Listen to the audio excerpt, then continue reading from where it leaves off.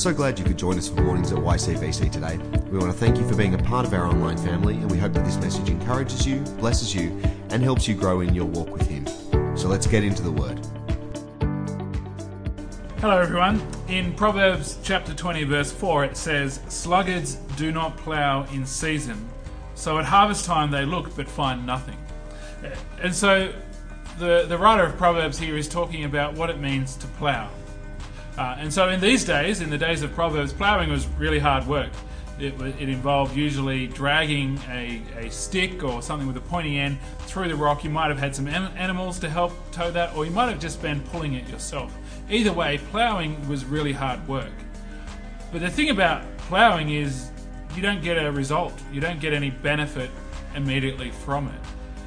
And so when we think about our lives, we can think about what it means to plough as that kind of hard work that we need to do, but doesn't directly lead to any benefit or result in that moment. And so I want to encourage you to think about what in your life could you be doing in this moment that doesn't lead to a direct result, but leads to something else later.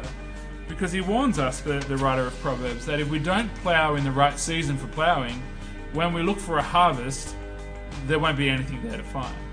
So the harvest is the benefit that's reaped from ploughing months before. The farmer will plough the soil, will sow the seeds, will water and tend to the ground, but mostly the hard work is done at ploughing, and then at harvest is where the benefit is reaped. And so you might want to think about what kind of harvest are you looking for in your life? What kind of blessing are you looking for in your life? This ploughing and harvesting is really all about seasons. And so it's important for us to think about what kind of season are we in life at the moment. Are you in a season of harvesting? Maybe you're living in blessings at the moment and you're bringing in the harvest of work done in the past. And so that would be a time of rejoicing. But maybe you're in a season where right now there's not a lot of harvest, there's not a lot of blessing, there's not a lot of stuff that's coming into your life that you're reaping in. And so if that's you, if that's the season you're in, I really want to encourage you in this moment to think about how can you begin to plough?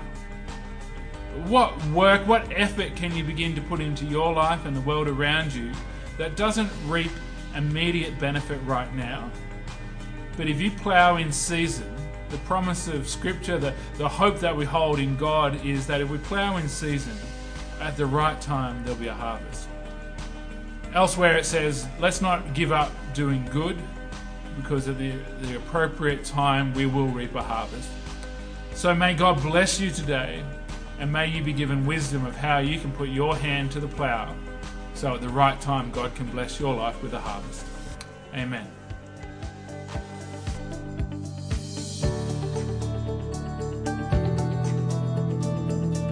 Thanks for joining us today.